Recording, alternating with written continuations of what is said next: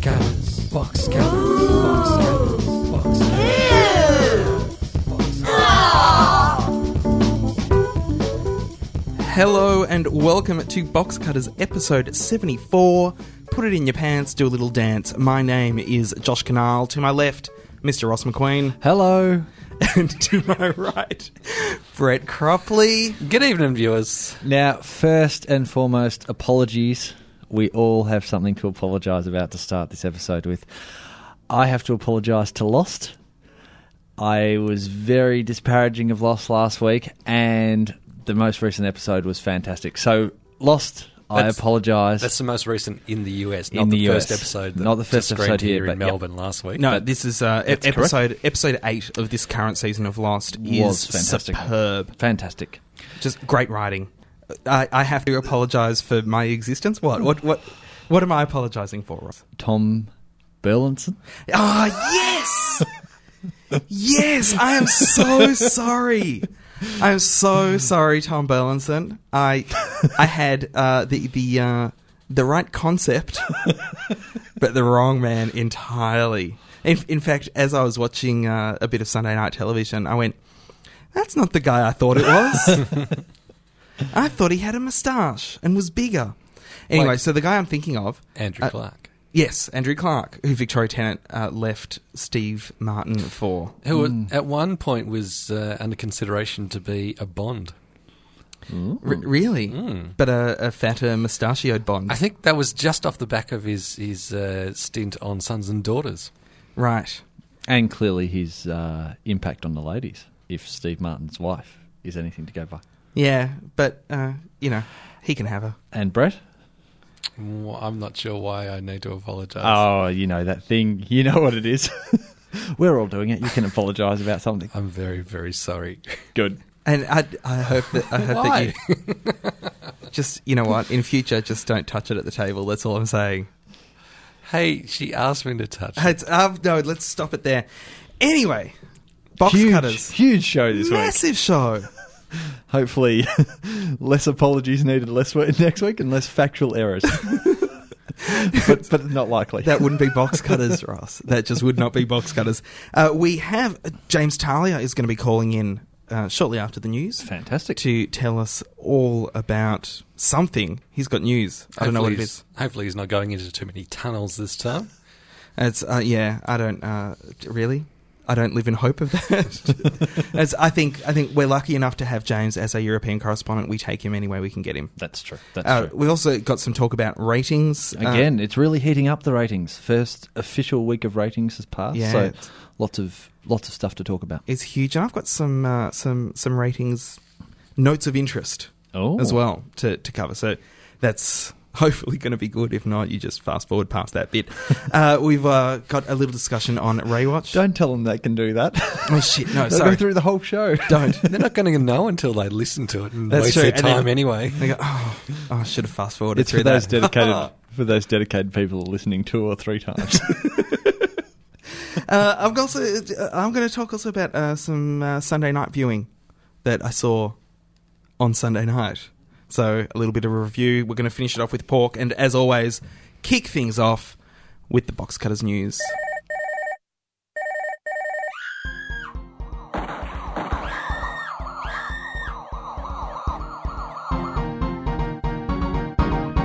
And now for the news.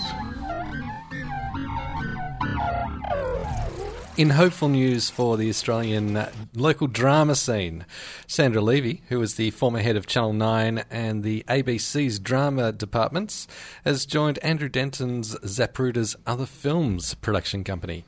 They are launching a drama production division, so obviously they produce Enough Rope, and they also produce David Tench Tonight.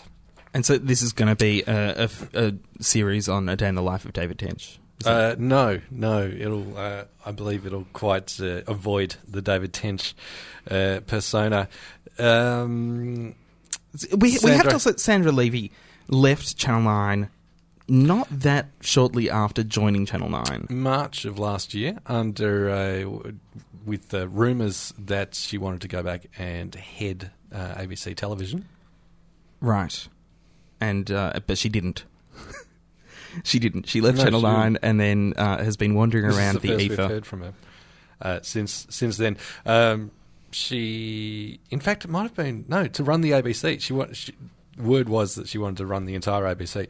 As head of television, she commissioned Kath and Kim, The Glass House, and Catalyst. And earlier, as head of drama at the ABC, she commissioned stuff including GP, True Hang on. Believers, and Come In Spinner. Hang on, because we had issue with this at the time when Sandra Levy went to Channel 9 or was kicked off Channel 9 or whatever it was that happened.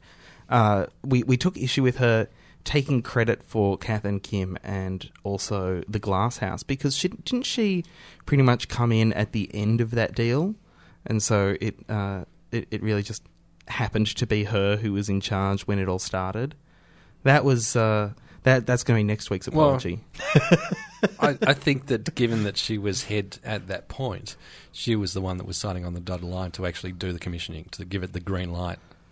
So it didn't necessarily make that much difference what all the work in the deal had been up until that point. She still said yes. You're such an apologist for Levy, Hey, Brett. I've never even met her. Why would I apologise for her? I don't know. That's my question for you. Why would you apologise for her? Haha, take that. I wouldn't. While we're vaguely talking about things ABC, ABC have a new drama on the slate called Rain Shadow with Rachel Ward. Not being produced by Zapruder's other films? No, Southern Star. Okay. Rachel Ward's going to be starring in that, and they're hoping that they can use that to rebuild their drama reputation. It's going to be a 6-parter set in... Any guesses? Any guesses? Your place, your house. No. ABC... Dandenong. ABC Ripponlea. drama... Ripponlea. No. In the mountains. Rural... Oberon. Rural Australia. Rural Australia. So it's a farmer See, drama. Ross, hang on, I've got to explain something to Ross. Where a show is shot, Yes. and like where the studios are, yes. that's not where it's set necessarily. That's just what they're using to film it. But it might actually It's the magic of television. where the story is set. So Neighbours isn't set in Nunawading. No. It's just filmed in Nunawading, Right. but it's set in Mount Waverley. Oh. No, I think They're worlds apart. it's set in Erinsborough, which is a make-believe... See, fiction on television. Which is a make-believe Nunawading. It's a make-believe Nunawading. There's no Wobby's World The in magic of Erinsborough. television. Make-believe Nunawading. So that's it's going to be shot in... See, it's going to be shot in Mount Barker, South Australia. And wait. It's going to be shot in rural Victoria. So there's no difference. No, in, South Australia. South Sorry, Australia. in rural Australia. So there's no difference between where it's being shot and where it's being set. Sure. Well, Sea Change was shot partly in Bowen Heads for all the bridge shots, and St Leonard's, I think, which is further up the coast, for the courtyard shots. This is... Just for the externals, though. Can I say, this is really... Once you go inside, they just build it wherever they want it. I think the ABC are fishing in an overfished area. It's a rural drama set in a rural community racked with drought and the efforts of the district vet, Kate MacDonald, played by Rachel Ward. A country practice? Sure. The last country thing that I can think of was Something in the Air, set around a small commercial radio station out in the country somewhere. Sea change out in the country, people trying to hold it together, problems. What? Sea change has changed Australian society as we know it. SBS's remote area nurse. That was SBS. Yeah. I'm not saying that that ABC themselves have overfished this area. I'm saying that Australian drama has overfished this area. I think that it well befits its charter because the ABC is so dominant in those rural areas as a standalone media body that people are actually consuming. So I think that it's actually important to the people of the country of this country. You're not nearly cynical. You're not nearly cynical. You're not nearly cynical enough today, Brett. See, the old Brett. It's important to the country, people of this country. I didn't say- the listeners are reaching for that fast forward switch as we speak. You know, I realised that as I was saying it. And I didn't say There's that it nothing was. you can do. once you, yeah. no. I didn't say that it was making more sense than because the old Brett, the Brett that I knew, would go, "Oh, that's just ridiculous. They're just doing a rural drama because they know that's all that's going to sell overseas, Well, and that's the only way that that the ABC could make any money out of it." And blah blah blah. Now here you are going, "Oh well, good on the ABC for doing another thing that I'm not going to watch." Well, Sea Change was brilliant. What has matched up to that in Australian drama since then? The real sea change. Yeah, that was fantastic. That was lifestyle programming, it wasn't drama.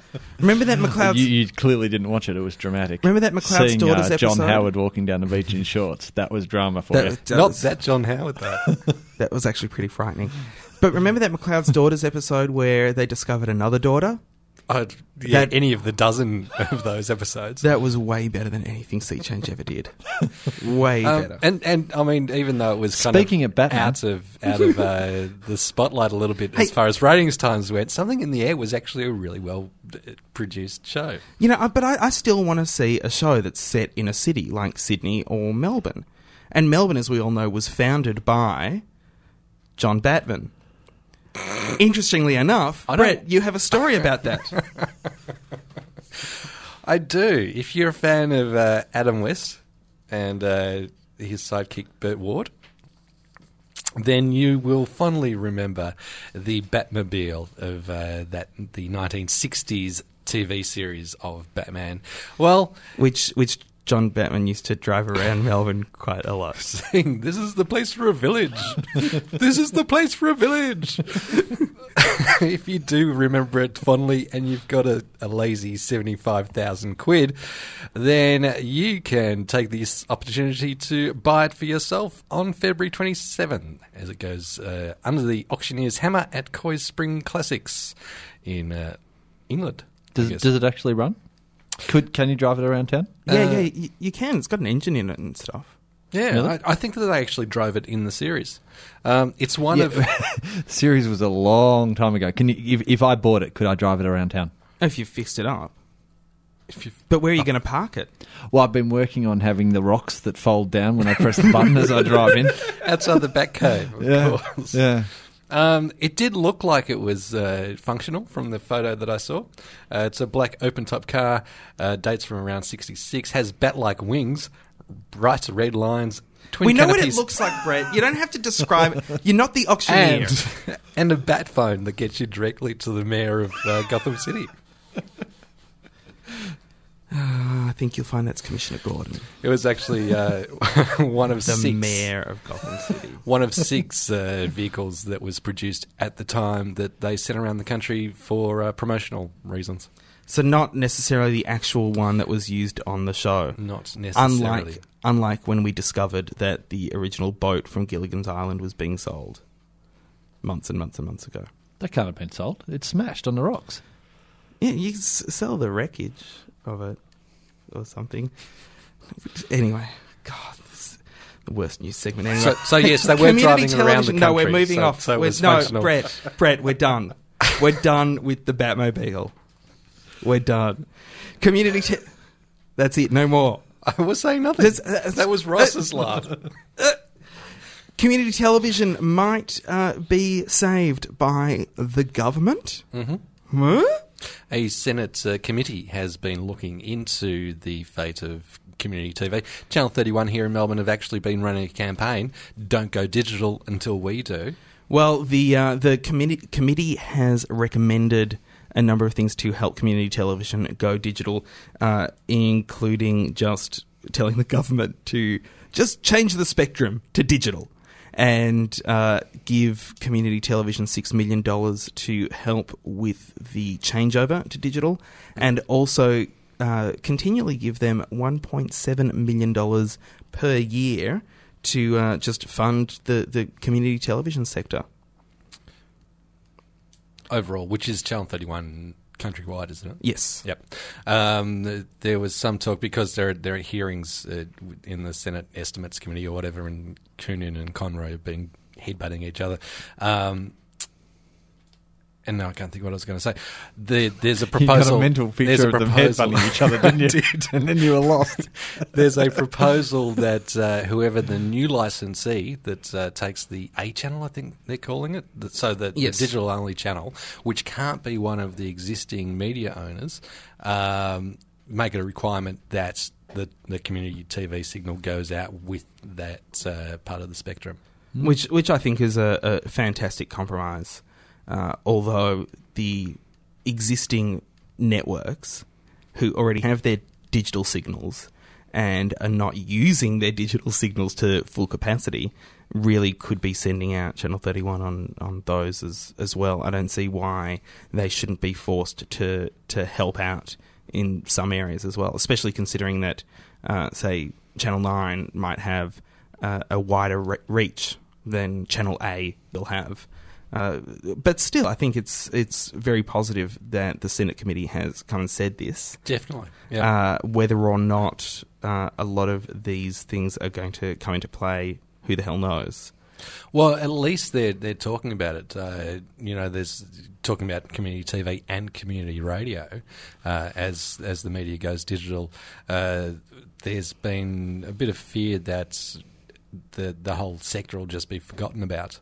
Especially in radio, because of the way that the multiplexes work and the number of commercial stations that we have kind of fitting neatly into the number of streams that can go out from each transmitter. I think that when community television does go digital, it will find itself with a lot more viewers than it previously had, because the signal is going to be so much stronger. Yep. So unfortunately, the content will still be much the same. There's some good content, and Rove came from Channel 31 here. I couldn't resist. No, I'm thinking of most of the content, and fair enough too, because most of it is pretty crap. Although I was reading a forum that was talking about this, and there was some just idiotic morons saying everything on community TV is crap and it doesn't make money, and the spectrum should be valued properly at what it takes, which takes into consideration none of the social aspects that community broadcasting is all about. Do you guys watch much of 31? No, I don't really. I think we get a vague signal on my free-to-air, but because most of the time I'm using Foxtel to change the channel, it's not rebroadcast on Foxtel. Yeah. I don't get it. Although Foxtel does have Aurora, which is hard to say, which is kind of a best of all the community stations. And no, I don't watch that. I watch more than I did because when I was in the other part of Richmond, I had almost no Channel 31 signal, but now it's crystal clear. And I'll be tuning in every week for our Chartbusters and 80s once they're back. Yeah, it is disappointing that it is so hard to get, isn't it? We intermittently get some or no reception of it, so I think I would watch more of it if I could get more of it. That having been said, often when you turn over, it seems to be people singing and with their arms around each other dancing in some sort of ethnic tune that I haven't heard. There does seem to be that. Lastly, in the news... Hey! Well, we really have to finish this bloody news segment. Okay, good news for reality improvised TV viewers. Georgie Parker has had a role created for her in a scripted drama. Pilots for the program's being shot in the coming months. It's called The Falls, and Channel 10 are producing it. It's an epic drama series based in the Blue Mountains west of Sydney. An epic drama series about a woman who tries to put on a music festival in Lorne. Yes. Lost is losing, hemorrhaging viewers. Quick! All the news that I have! Quick! Spit it out! Spit it out! Well, you said quickly in news. I said lastly in news. Lost is hemorrhaging viewers in the US. Maybe after episode 8 it'll be a little bit better. Matthew Fox, who plays Jack says, good riddance. Those people are copping out. He really doesn't care. Oh, we've lost Josh. Well, that's okay. I'll be able to fill all my news. Media suggests that Lost is losing viewers because fans are growing tired of the plethora of unresolved mysteries. Speaking of shows... And that is the Box Cutters news.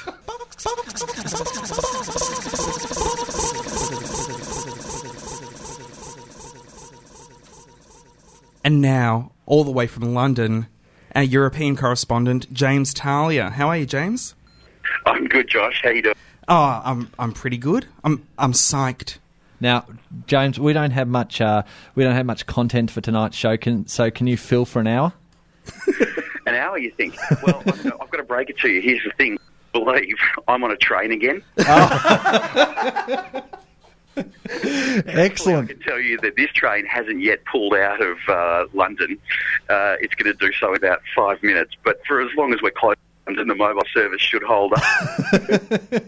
Where are you? Crossed, anyway. Where are you off to this time? Can't tell you. Oh, really? Is Secret mission. It might come off. It might not. Wow. is it another Carlton footballer? Oh, how did you know? Yeah, they're everywhere and they're punching on. They're mad for punching It's on. not as though they're going to be needed on the field this year. Carlton's barely going to make it to field the team. I don't think Carlton actually is. Let's talk about footy for a bit. Sure. I don't think. Yeah, sorry. You know how you have to actually qualify to get into the finals. Yeah. I don't think Carlton's going to qualify to get into the season. No, I don't think so. I don't think that's what it looks like, even from this distance, Yeah, and that's which is really great for those of us who hate Carlton. Sorry, guys. Shut up. Now, Jim, what is going on over there with your job? The 9 London bureau has closed, apparently, but yet you're still there. Well, look, I know there's been a lot of speculation about this for a couple of months, and I can finally talk about it, so I thought I'd clear it up for you guys. Okay, no sugarcoating. First of all, I have to say, and this is the most important, that I'm still here as Nine's correspondent, which means that Nine is still the only Australian commercial network which has in Europe a news presence. So we should get that on the table. Okay. Unfortunately, the Nine here has closed, the bureau has closed, and a couple of the staff have been made redundant. And I am now going to be working from a desk in the Sky newsroom. That's the B-Sky newsroom, obviously. They have amazing facilities, and I'm going to be availing myself of those facilities. Oh, that's pretty good. So then you get to use their cameraman and their editing equipment and everything like that? Well, that's right, exactly. I'll be using their facilities wherever possible. If it comes to the point where we need to go to go and shoot something which is specifically Australian, then I'll be using the great pool of Australian freelance cameramen here in London to give me a hand. So on air, it should, I'm hoping, look like business as usual. Okay. So does that mean you're doing reports for Sky as well? Sorry, say that again, Ross. That was actually Brett. He was just asking if. Brett. I've just got the your train guy here. He's on the intercom telling us where we're going. We didn't already know. Sorry, can you repeat that question, Brett? James, does that mean that you're actually going to be doing reports for Sky as well? No, it doesn't. It doesn't. Obviously, they have their own pool of reporters here. And, I never would have done reports for Sky even when I was based in my own office here. So, no, there's not going to be that much crossing over. Yeah. And it would probably be a fairly rare occasion when we've shot something which they haven't shot, which is of interest to them. But obviously, we have that affiliation with them now. So, if there's ever any time we can give them a hand, we will. Can you get that guy to just honk his horn a little bit longer? That was pretty cool. I feel like I'm on a steam train now. Can I say that, James? You must be really pleased about that because a few weeks ago it really looked like you were going to be filing stories from the floor of your apartment and sending through paper edits of, a la Race Around the World. Yeah, that's right. I was a little concerned they were going to throw me a handy cam and say, off you go, do your work. So it hasn't quite come to that. Look, I think it's a really good compromise. Everyone knows, to use one of those, what's become a cliched phrase, the cost pressures being experienced by Nine. And it would have been really easy for the News and Current Affairs Division to just say, well, you know what, it's all too expensive. It's paid for in pounds. We'll just shut down the whole lot. We're not going to have a presence in Europe anymore. Mm-hmm. And they haven't. And the news bosses have fought hard to maintain a presence, whether it's me or whoever comes after me. And I think that's really admirable. There are still going to be stories here which need to be told with an Australian spin in the Australian context. And as I said, we're still the only commercial network which has a presence here. Seven closed their bureau here 3 years ago, thereabouts. And while it is a cut-down operation, I'm still going to be going strong. And so how many staff have been sacked from the London bureau? Like, how many were there to start with? there were 4 of us all together, and the cameraman left here. His time was up in mid-December, so he went back to Sydney anyway and simply wasn't replaced. And there was also a producer and an operations manager. Now, unfortunately, as you say, they have been laid off, but they're already out and about looking for other work. It's a pretty big market here in London, and in the end, I'm hoping they won't have too much trouble. But they've also been looked after by the network in terms of redundancy packages. It's all been done and handled pretty well out of Sydney, I have to say. So you're also producing all your own stories now completely? Yeah, that's right. A bit more... a little bit more work for me, but... a bit more like working at Win back in the day. Well, as you well remember, Ross, from those trips to country Victoria to come see me, I'm certainly not going to be doing 3 packages a day, that's for sure. But yeah, it means I'll have a little less assistance in terms of tracking stuff down, lining up interviews, that sort of thing. I'll have to be doing a lot more of that for myself. But, that's what a lot of journos do anyway. That's really what it's about. And if you look at the print journos from Australia who are here, filing out of Europe for the Fairfax newspapers and for the New Zealand newspapers, they all work on their own as well. So they're in exactly the same position as I am. They have to chase down their own stuff always. They have to book their own travel and take care of those kind of details. So it's by no means unheard of. Well, and also, how many producers are there per journalist in, say, the Melbourne office or the Sydney bureau? I mean... Well, yeah, exactly. That's exactly right, Josh. It's certainly not one producer per journo.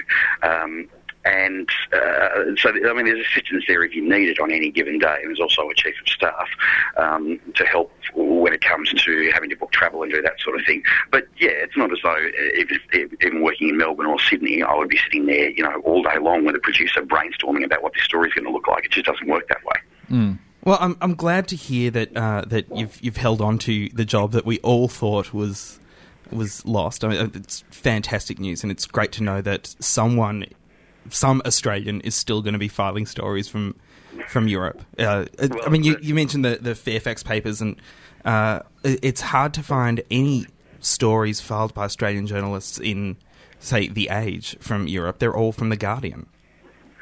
Yeah, there's a lot from The Guardian. Fairfax does have a correspondent here. James Button has been here for quite some time, but perhaps you'll find more of his copy in the Sydney Morning Herald than The Age. And I guess that's just down to the individual editors, but you're right, it's still nice to have a presence here, although I should stress that the ABC still has a sizable presence here, and I think always will. They have 3 correspondents here. Good morning, ladies and gentlemen. I am your manager, and on behalf of the rest of the team, Hello. No, we're just trying to find out where you're going. Maybe we can get the scoop on you and beat you there. Keep talking over the top of that so that you can't figure it out.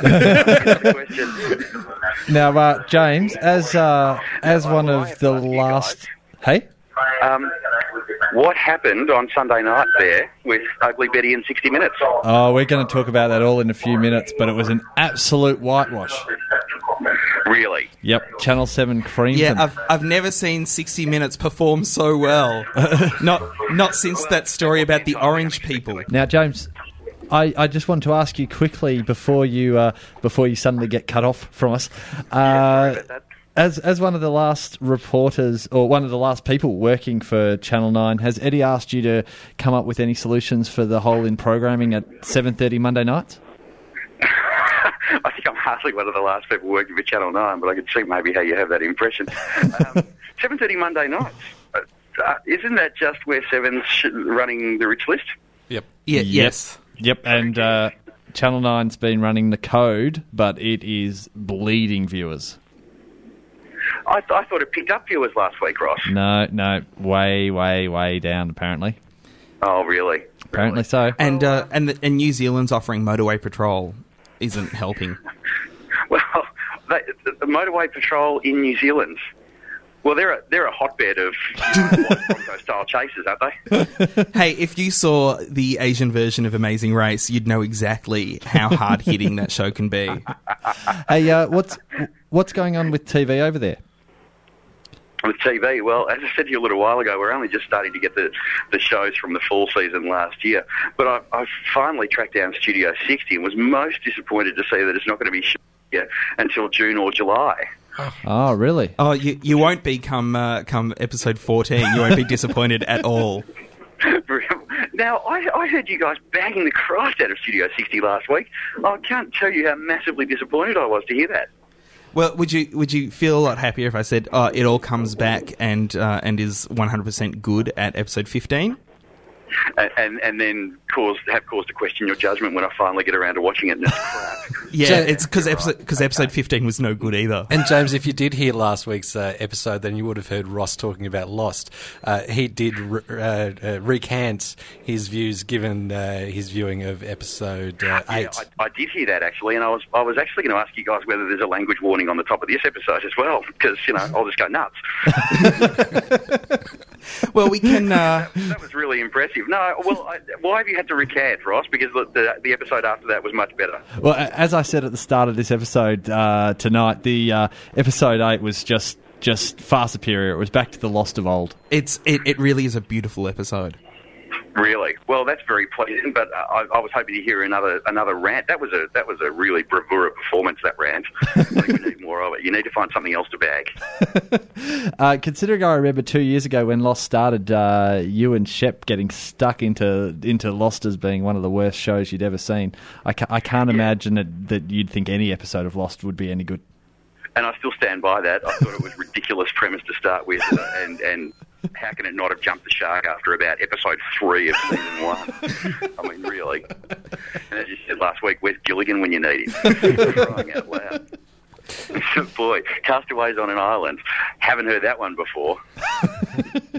Well, sure, this doesn't have the magical touch of Sherwood Schwartz, but there's... Well, little does, Josh, little does. I know. Where's Cousin Oliver when you need him? That's what I want to know. Exactly.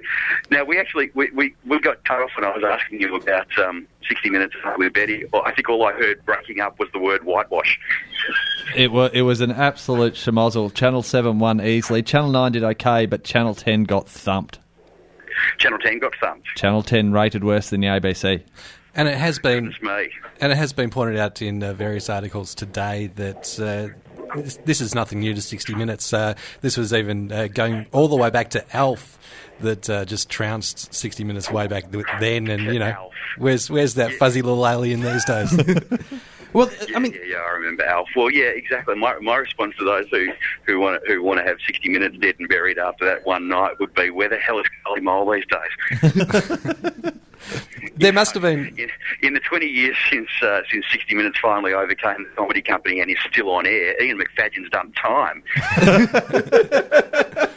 But there must have been a lot of relief around this station, James, with the regaining of the rights for the CBS content. Well, I actually haven't spoken to anyone about that, Brett. The first I heard of it was on your show last week.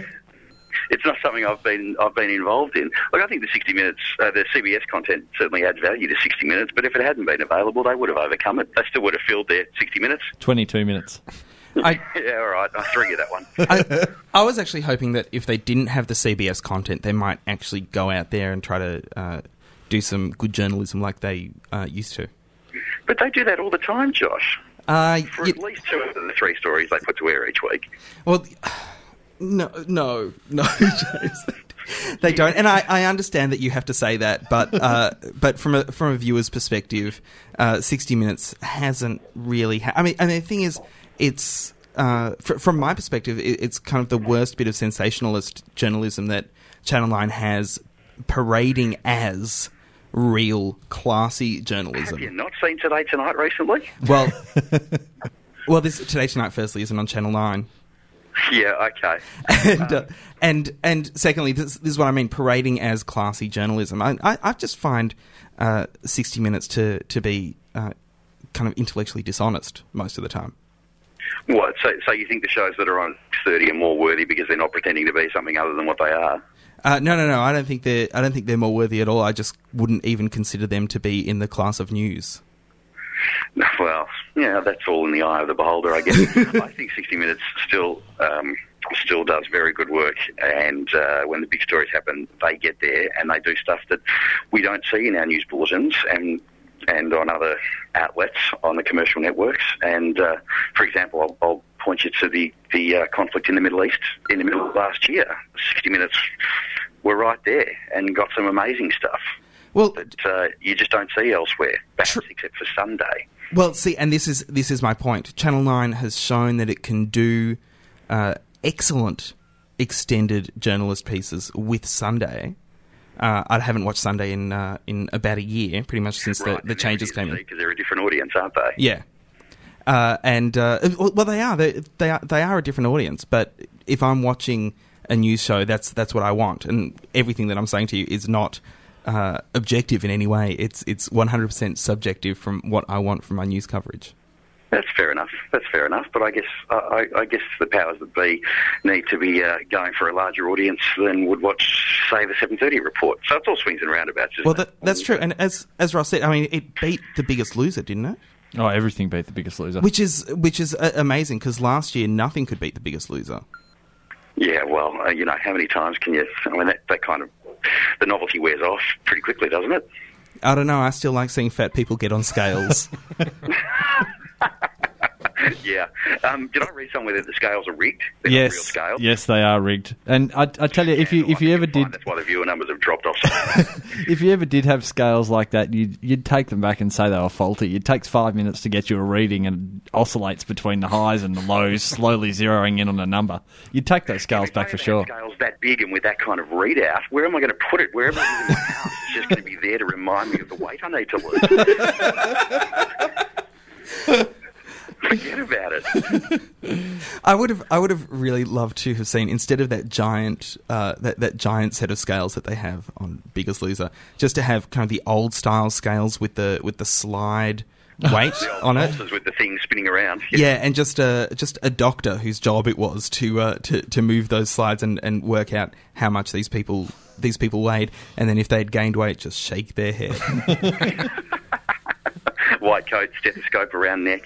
That's television as far as I'm concerned. See, there it is. You've hit the nail on the head. You should be producing something. That's what I keep saying. James, thanks so much for joining us all the way from a train.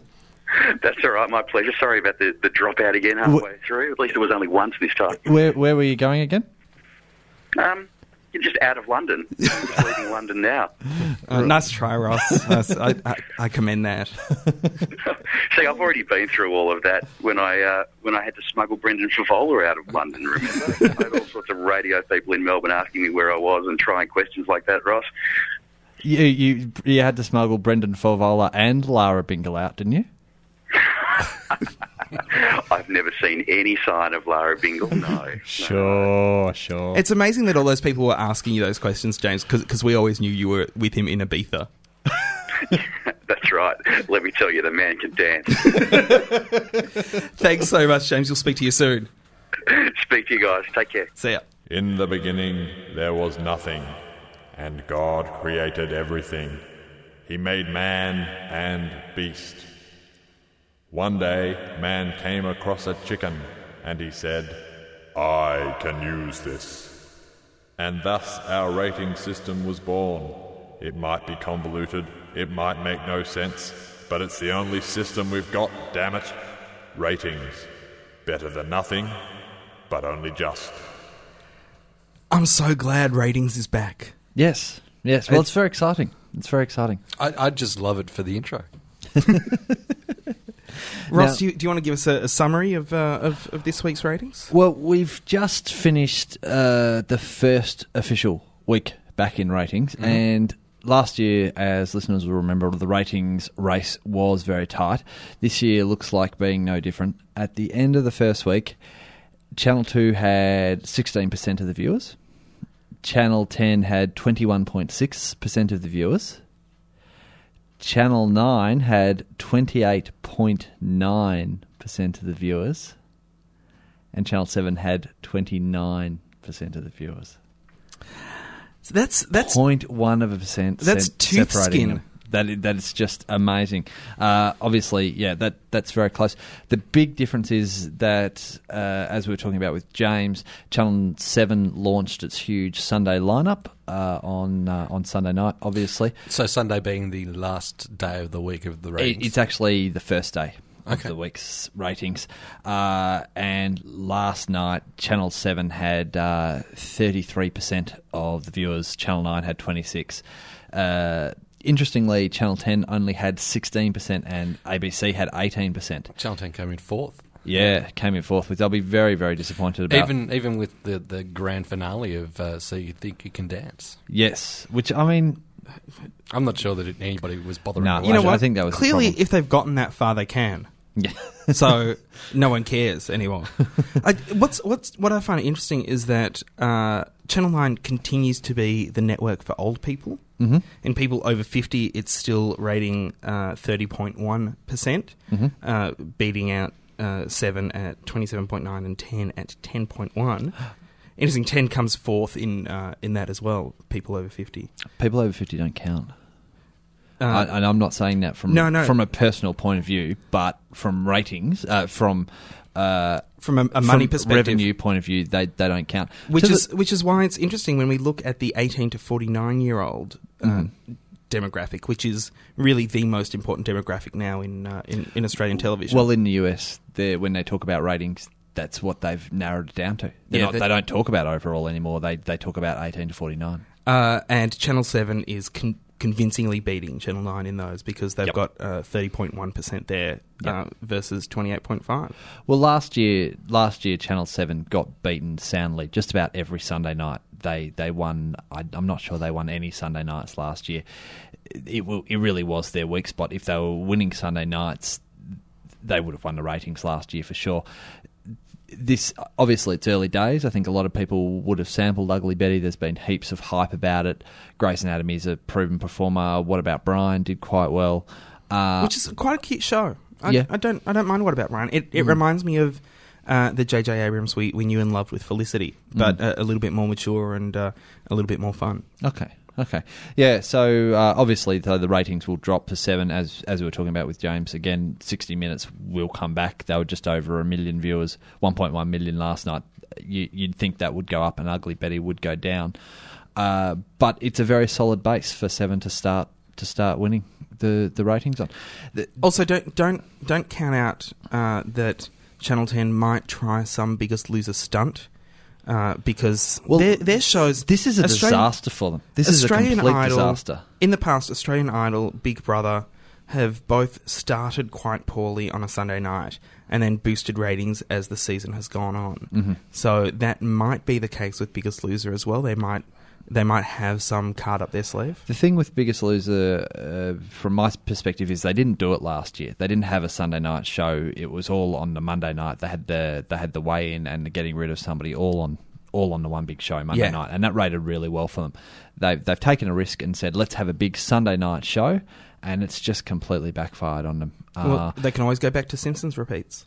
Well, they can and possibly will. I mean, this is... Or maybe it's because they've been doing that for too long and nobody expects anything to actually be screened on Channel 10 on Sundays. Yeah, possibly. Or maybe people don't care about the weigh-in. People don't care about the weigh-in as much as they care about the eviction. I'm wondering if people don't like these people as much. If it'll take a while for the contestants in Biggest Loser to grow on people. That's possible. A lot of them are just filthy moles.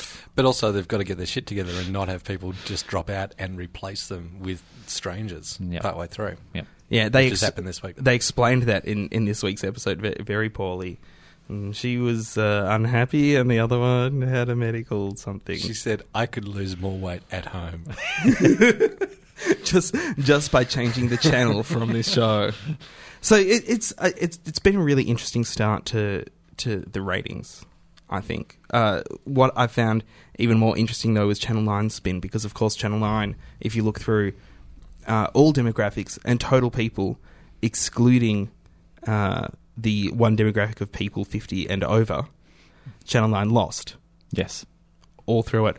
Channel 9 sent out a press release Monday morning, or Monday afternoon, saying that it had a competitive start to the first week of television rating survey period, securing a win across all the PBL-owned stations on the East Coast. So, Channel 9 are going, yeah, we know that 18 to 49-year-olds are important, but what's more important are people on the East Coast, because everyone knows no one lives on the West Coast. No one on the West Coast is buying anything. There's no reason to even think that they have television over on the West Coast or in Central Australia. It's all about the East Coast. We're winning on the East Coast, people, and we will continue to win on the East Coast. Who was this? Who was this sent out by? Channel 9 Publicity. Channel 9 Publicity, owned by PBL. Why would PBL bother with trying to say anything other than the East Coast? That's the only place they own stations at. Well, yes, that's true. But this is what I'm saying. They're really trying to save face and going, yeah, we lost the first week of the ratings, but no, we didn't. Right. We won the first week of the ratings on the East Coast, and no one should care about anything else. I found that really interesting. Also, while we're talking about ratings, I did mention that there was a point of interest on ratings.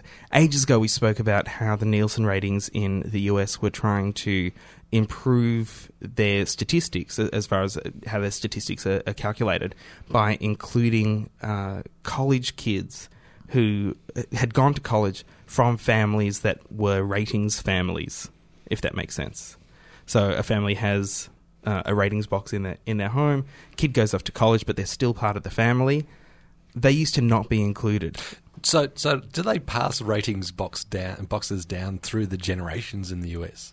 I think when people came over on the Mayflower, they had a couple of chickens. They had some chickens with them, and then there was the Boston Tea Party, and there was something about turkeys. Thanksgiving with turkeys and Indians and.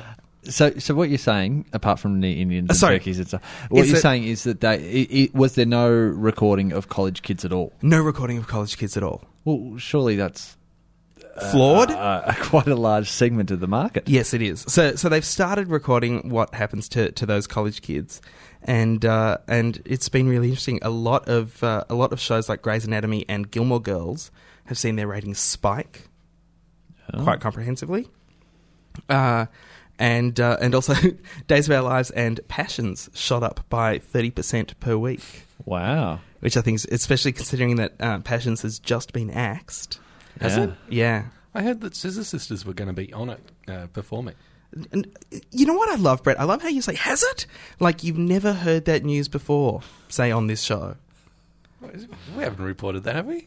Yeah. Yeah, we have. It's been axed. Yeah. Yeah. Well, why would it be if its viewership's just gone up 30%? I think it'll be back.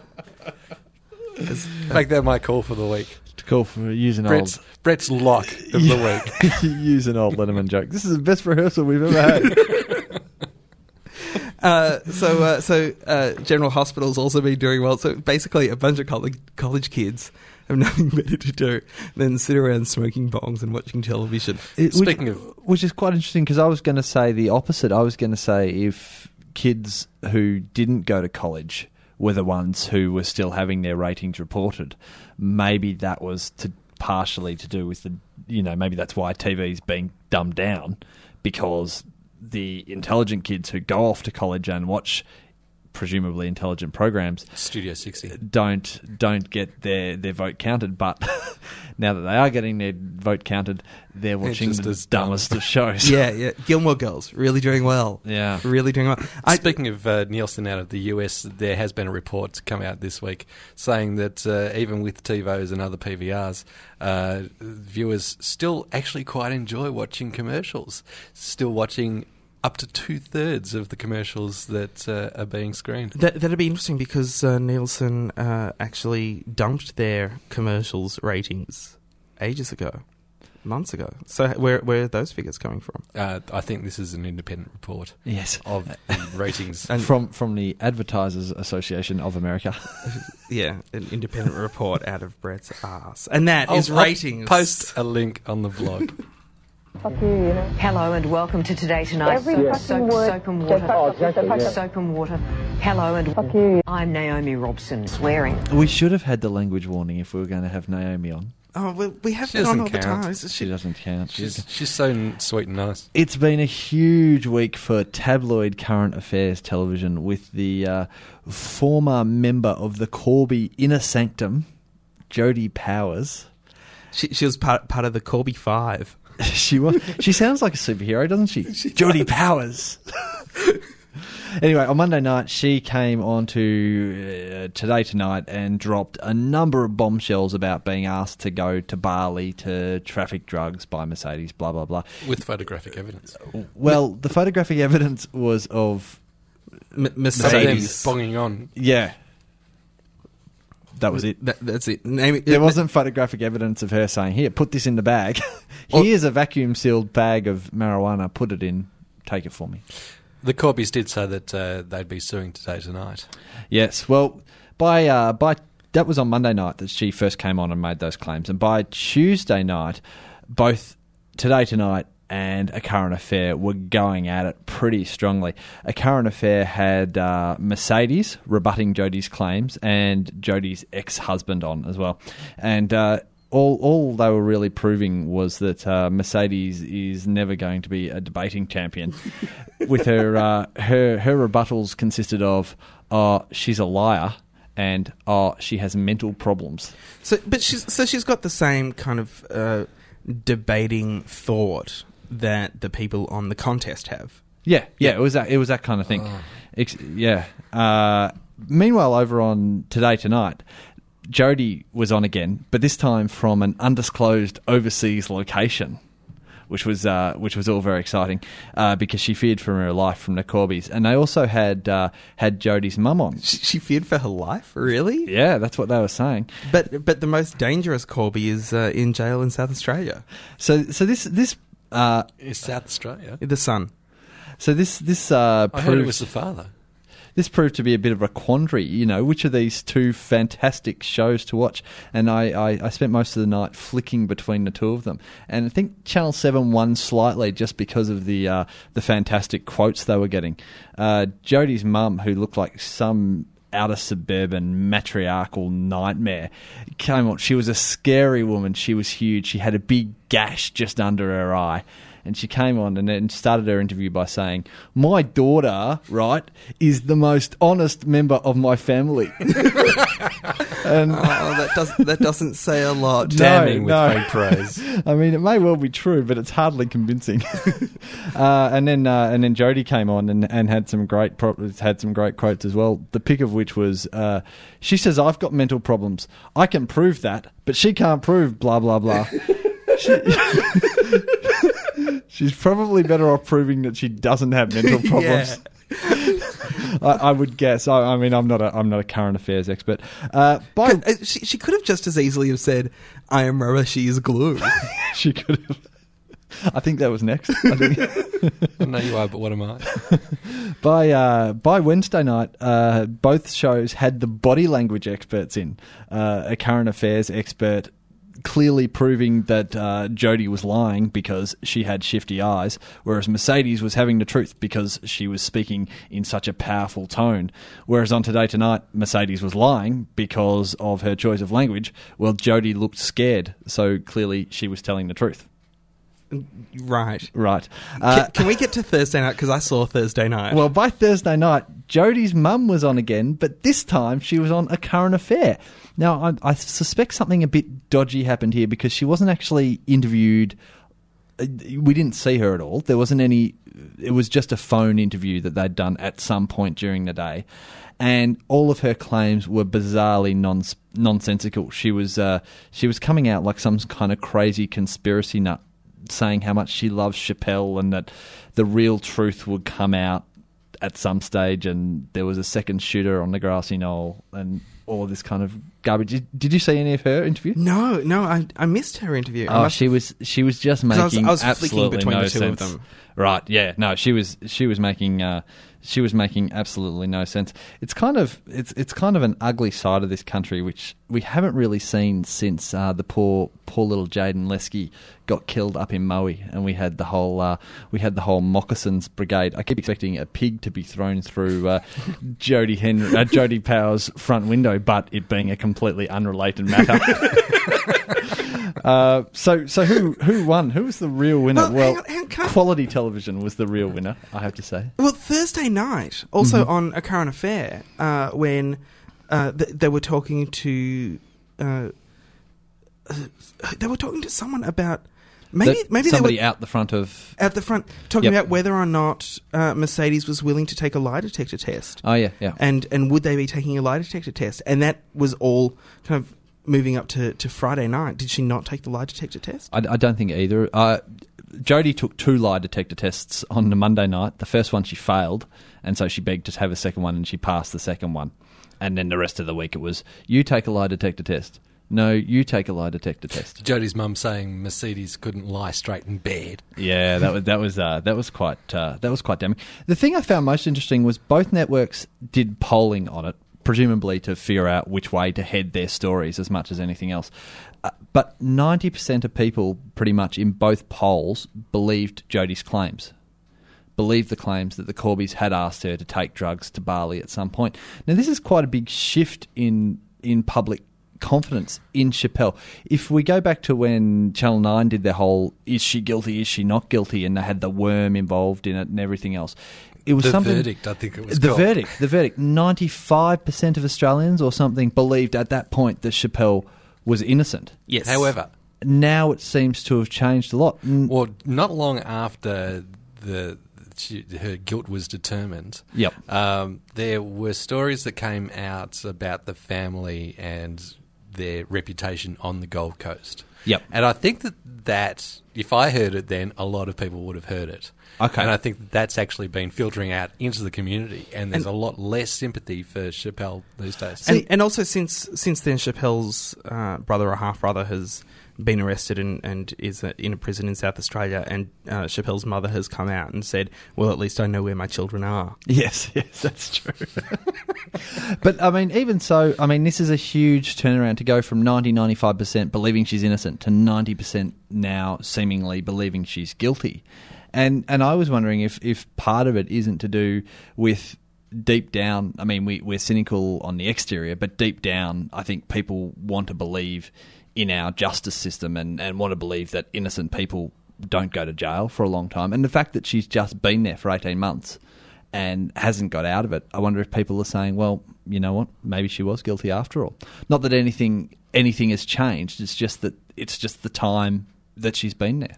Which is also really interesting, because whether or not she would be found guilty according to our laws is also kind of irrelevant, and no one anymore seems to be focusing on that, because it is the laws of another country, and they have very specific laws and very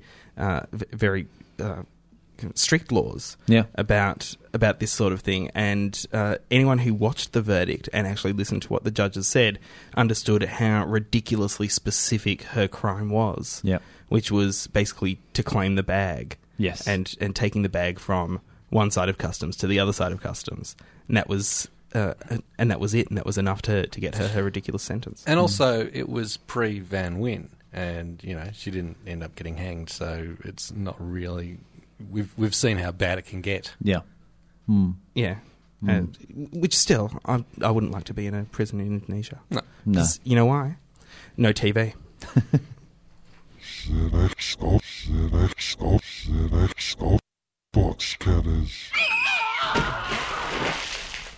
I was going to make this segment last for half an hour, but now I just really want to get out of here. Sunday night on television. Why are we going to make it last for half an hour? I don't know. I thought we already covered it in ratings. I started... Cut him off like he cuts you off with the news.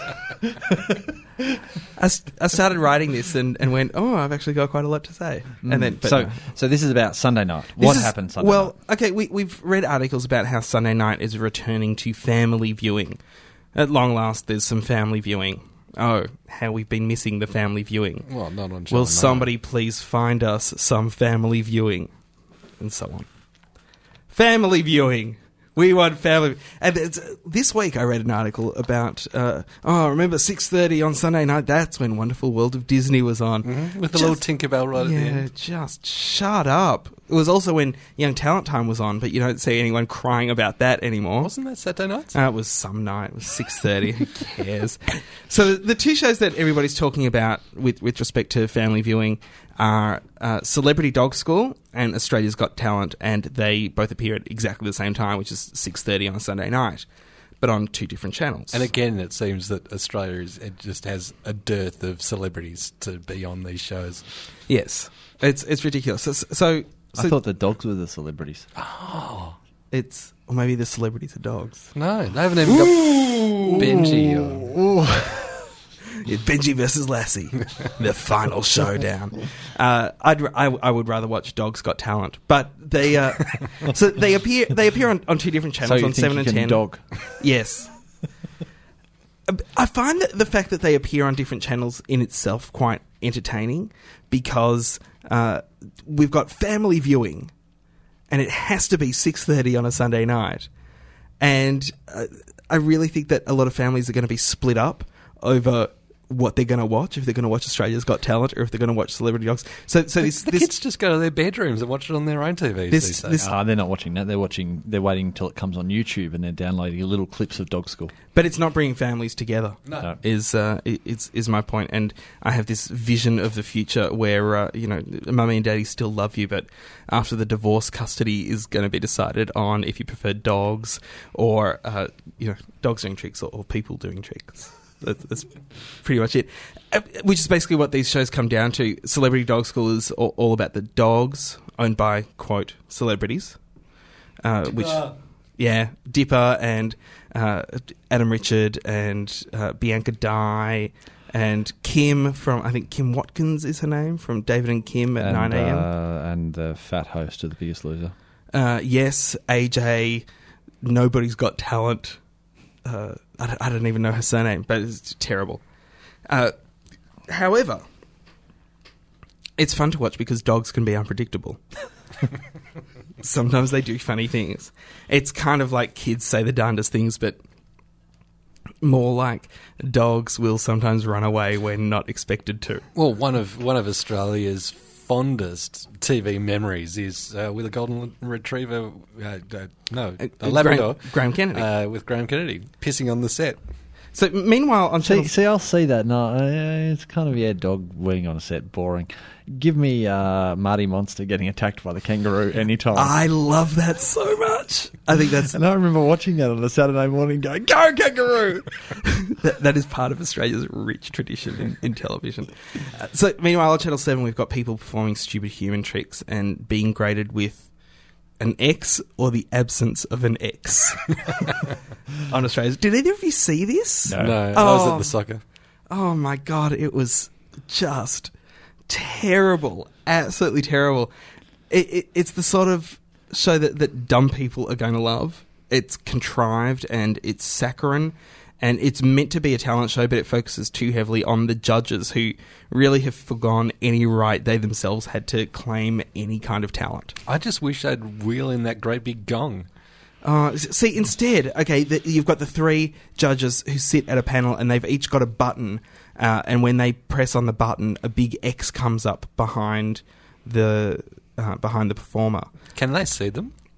Like, are they panicking as the X's are coming up?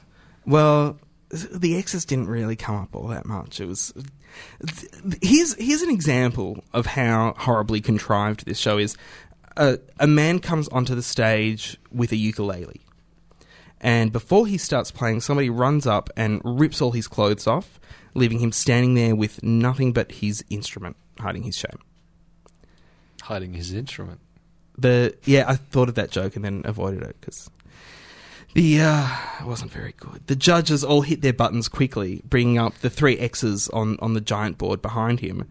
And Red makes some terrible joke about the guy being naked and triple X, and the guy leaves the stage. So was that part of the act, that somebody would run up and strip him of his clothes? Well, see, Brett, you really...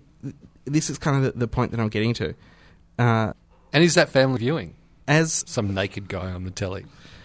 Well, as my housemate pointed out, and quite accurately at the time, there is no telling which is worse. That the creators of the show actually believed that people would buy that as like a hilarious and unrehearsed / staged event. That this person was actually a contestant, and ooh, how terrible for them. They never even got to sing their song.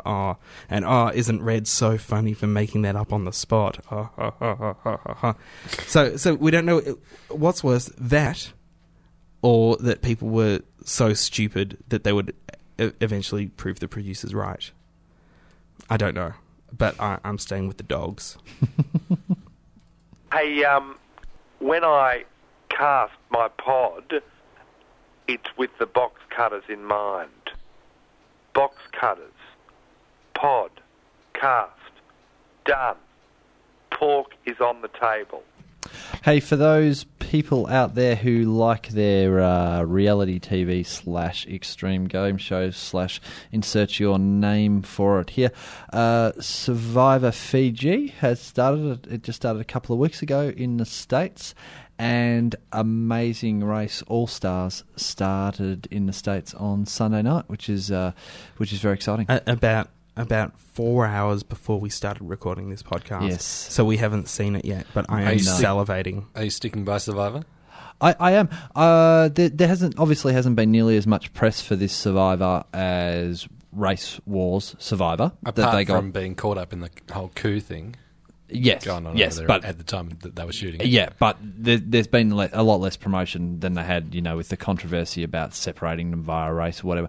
I got to say, I think the whole race issue in Survivor has revitalised it. I think it was a great idea to do. This cast, again, like last series, has a very mixed race. Very mixed race cast, and I think it's for the benefit of the show. I'm sick of it coming down to, does the cute blonde aqua instructor 23-year-old white girl win it, or does the 24-year-old white yoga instructor win it? Like, it got dull. It was always the same kind of people with a token old guy and a token black guy. Now it is a real melting pot of races and ethnicity, and I think that's fantastic for the show. Can I ask, is Parvati in this series again? No. No reason for me to watch it. You don't know. There might be a new better Parvati. Is there? I'm shocked and disappointed that you would judge whether to watch a show or not based on the good looks of one contestant. It helps. That's all I'm saying. All I'm saying is it helps. Dear, oh dear. It'd be interesting to see too. So you think this Survivor actually it comes back, because there were rumours that this would be the last Survivor. It doesn't come back until episode 8. I didn't hear any of those rumours, especially since it's just been confirmed for 3 more series. It has? Yeah. Oh, so probably just before that. Possibly. There were rumours that it wouldn't be coming back. It still rates really well in the States. I don't know. I don't know where you heard those rumours. It's still it's not as high as it once was, obviously, but it still rates very well for them. Sorry. I'm thinking of Gilligan's Island. Talking of cancelled seasons, Channel 10 are doing their utmost to rid themselves of the OC. Given that Misha Barton got killed off in the last season, they've got 1 episode on Tuesday and a double season finale on Friday night. They've slipped to 625,000 viewers. Almost no one, really. Mm. And people who are wondering whether or not Channel 10 has been sold, still not. Oh, really? Yeah. That apparently should be in the news. that apparently has made some news that Can West still haven't sold Channel 10. If I had the solid figures, I would have brought this up in the ratings segment. They had massive viewers on pay TV for last night's soccer. Oh, really? The grand final, Melbourne Victory took it out 6-0 over Adelaide United. They would have free-to-air in Melbourne particularly would have killed to have that. Any of the free-to-air networks would have absolutely killed. They had even a delayed telecast. I'm amazed that this didn't come under the anti-siphoning laws. Really? Because it's fairly new. No, it's because all those waspy politicians don't give a shit about Wogball. Yeah, fair enough. I mean, the A-League is only in its 2nd season. The anti-siphoning laws were from quite a way ago. No, but it's not just for existing product though. It's for any sporting event that could be of community interest. Is it? So the but there has to be certain things on the list, and I don't think that the list has been added to in the time since A-League's come about. Yeah, fair enough. Mm. But I mean, I could be mistaken with that. But for cable, they had 101,000 viewers just in Melbourne last night, which is massive. Huge. Yeah, that's huge. Yeah, it is huge. If you've if you've enjoyed this podcast and you're looking forward to next week, Is it over? I have some bad news for you. That's right. We won't be here next week. Why, Ross? What? Don't say it accusingly of me. I'm the one who was happy to keep going to plough ahead.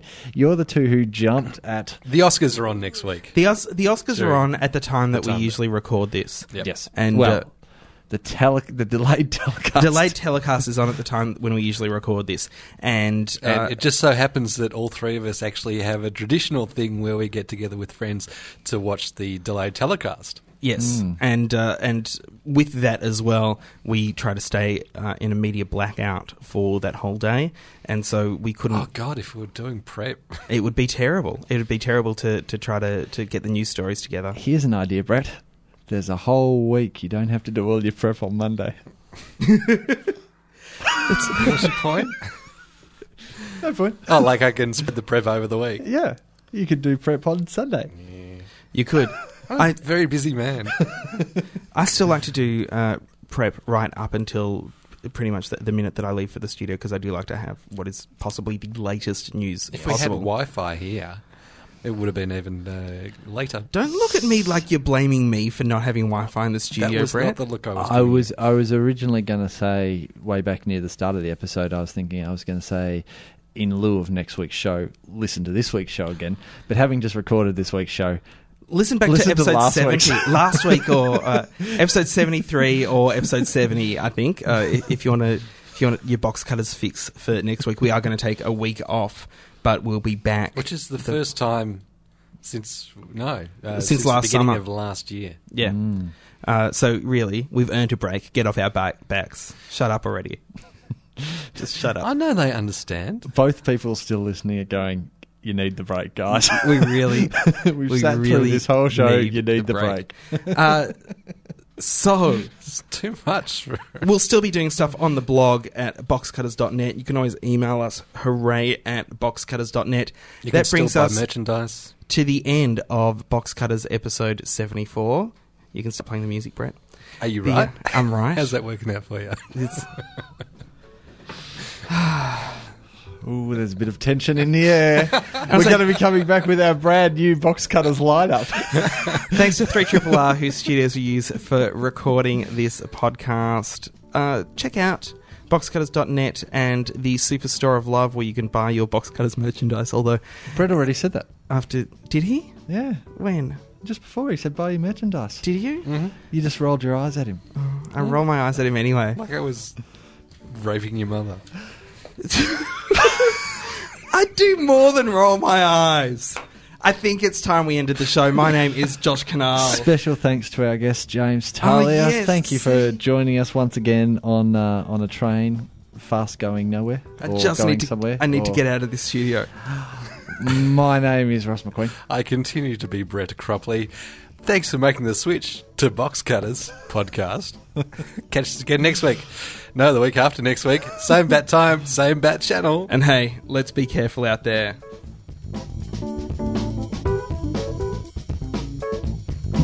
At last, I can finally get out of here.